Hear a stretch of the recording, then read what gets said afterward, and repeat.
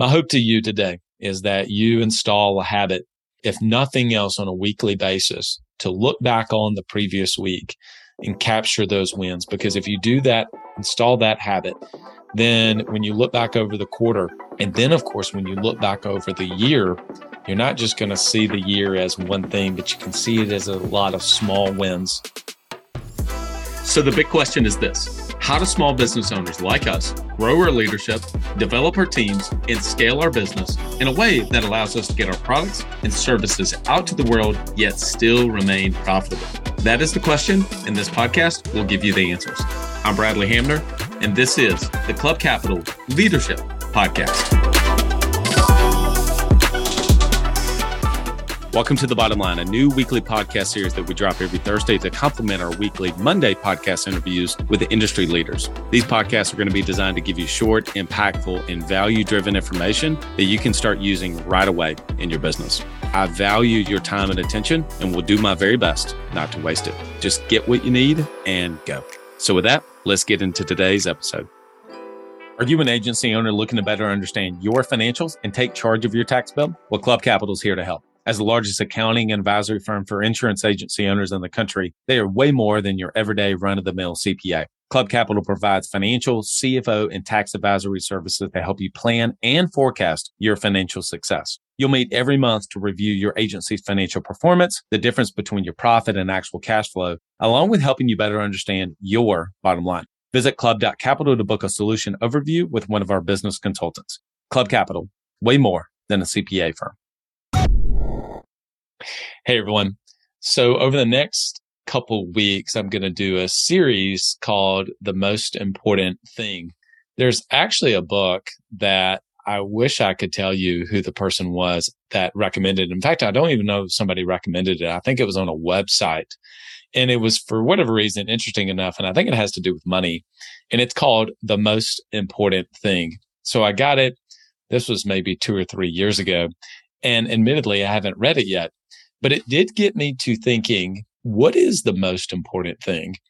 And I could never settle on one, but I did settle on 3. And that is, what is the most important thing that you can do for yourself? What is the most important thing that you can do for your team? And what's the most important thing that you can do for your business? And so over the next 3 weeks, I'm going to take each one of those and share with you my thoughts. It's been helpful for me to be able to think through these things, and I kind of go back to them, and I've shared them obviously with some other business owners as well. And so I hope that it serves you and your business and where you are as you continue to grow in your leadership. And so this week is, what is the most important thing that you can do for yourself? Business is hard. Business is hard. In fact, it gets harder. The faster you want to go, the further you want to go, the more challenges and difficulties that you're going to face along the way. And if you've been a small business owner or even identify as an entrepreneur, you go through these emotional roller coasters. You go through times where we wish that it wasn't through the failures and the difficulties that we learn the most, but it oftentimes is. And maybe you're not like me, but I certainly have had times, even recently, that I begin to have doubts about my ability to lead or my ability to grow a business or my ability to figure something out, and realizing I don't have the skills. And at the end of the day, I think the most important thing you can do for yourself because of the challenges is to protect your confidence. And so I think there's a few ways to be able to do that. One of the ways is, at the end of the day, whenever you begin to plan your day, looking back on the day that just happened and write down, here are a few good things that happened today. Here are some wins. I especially think it's important whenever you're doing your planning for the upcoming week. A lot of people like to do that on Sunday night. That's my preferred time. I think that's the time that I found most business owners enjoy doing it. Some have tried Friday afternoons, some have tried Monday mornings, but Sunday evenings is when most people begin to maybe taking Saturday and Sunday off, and you start turning your attention to the week ahead. And so when you begin to reflect back on the past week, if you can build the habit of looking for the wins and genuinely looking for that, you're going to find more wins. And even in the most challenging of times and of weeks, you can find the wins if you're scanning for them and looking for them. It really becomes, what are you scanning for? Are you scanning for the wins, or are you scanning for only the challenges? And I think that as a podcast listener, you've already proven to yourself and to us that you want to grow. Or otherwise, you wouldn't be taking the time to even listen to this podcast. And so because of that, oftentimes we will begin to point out the areas that we need to improve and that we need to get better, or the areas that we're falling short, or the areas that are just not where they need to be.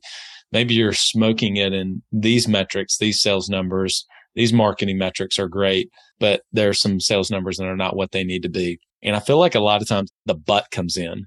Yeah, we had a good month, but this. Yeah, we had a good week, but this. And it's interesting when I'm working with other people and I'll ask them to share their wins. They start to share their wins, and even in a win, how it will start to turn. But here's the area that's not where I really want it to be. And it's interesting that have people now, they have to check themselves and say, okay, wait, wins, just focusing on wins. I think it's our human nature to do that. Well, if we only live there, our confidence can begin to wane. If our confidence wanes, we begin to carry ourselves in a different way. And that begins to affect something that I'll talk about next week. And it begins to affect the way that our team sees us. So I think above all else, you have to do everything possible to protect your confidence, because this is hard. You made the decision. Nobody pushed you into this. You get to, you don't have to. You decided to make the entrepreneurial leap. I think it's Gerber in his book, The E-Myth, talks about you had some entrepreneurial seizure, if I'm not mistaken. That's what he says. And you decided to make the jump.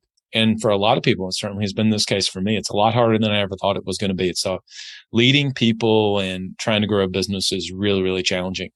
And just when you think that you have it, like, if I can only get to this point, if I could get my monthly revenue number to this, if we could get to this point, all the problems would be taken care of. And what ends up happening is just more problems and more things surface. And if your team is growing, your business is growing, you're serving more customers, you have more customers that complain, you have team members that begin to continue to have issues. I think about Michael Hyatt, how much their company has grown. They're doing well over 8 figures and have been for quite some time. And they have a team of maybe closer to 100 people.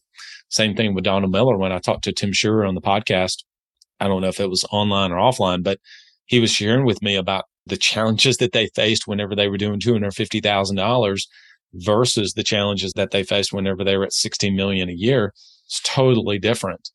And he said, along the way, my confidence had to continue to level up, and I had to do certain things because I realized at the time I didn't have the skills that I needed. I didn't think the way that I needed to think. But above all else, I had to make sure that I protected my confidence. And I think that that is so wise and true for all of us. And so my hope to you today is that you install a habit, if nothing else, on a weekly basis, to look back on the previous week and capture those wins. Because if you do that, install that habit, then when you look back over the quarter, and then, of course, when you look back over the year, you're not just going to see the year as one thing, but you can see it as a lot of small wins along the way. So start capturing those wins on a weekly basis when you're doing your, we call it Sunday night planning, when you're doing your planning, whether it's Sunday night or Monday morning, to reflect back on that week. And I think you'll begin to see that you'll start picking it out.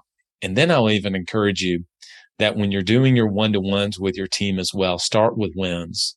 That should be the very first thing you share with them. That's my recommendation. And I hope it serves you to start out and get them in the process of sharing wins. Because if you just jump right into their numbers, their scorecard, so to speak, it's easy to point out the things that they're falling short on. And there's a time and a place to do that for sure. So I encourage you to begin that habit yourself of capturing the wins, and then consider doing the same thing with your team as well. I appreciate your time and attention. I realize how valuable it is, and I hope that I've been able to give you a good return on it today. All right, everyone. Until next week, lead well.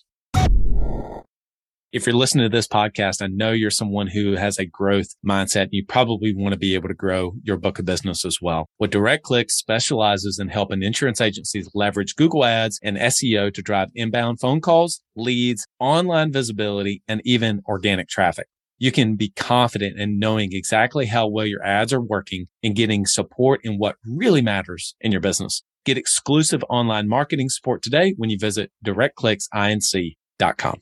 You know how important it is to develop yourself and to develop your team. Well, if you're going to do that, you want to do it with the best. Work with Coach P Consulting to learn and implement the same strategies that he used to sell over 700 life policies in 2021 alone. You'll get personalized coaching 2 times a week and an in-depth look at how his office is run. And Coach P will train your team alongside his own. Get your first month free when you mention the Club Capital Leadership Podcast during signup. Visit CoachPconsulting.com to get started.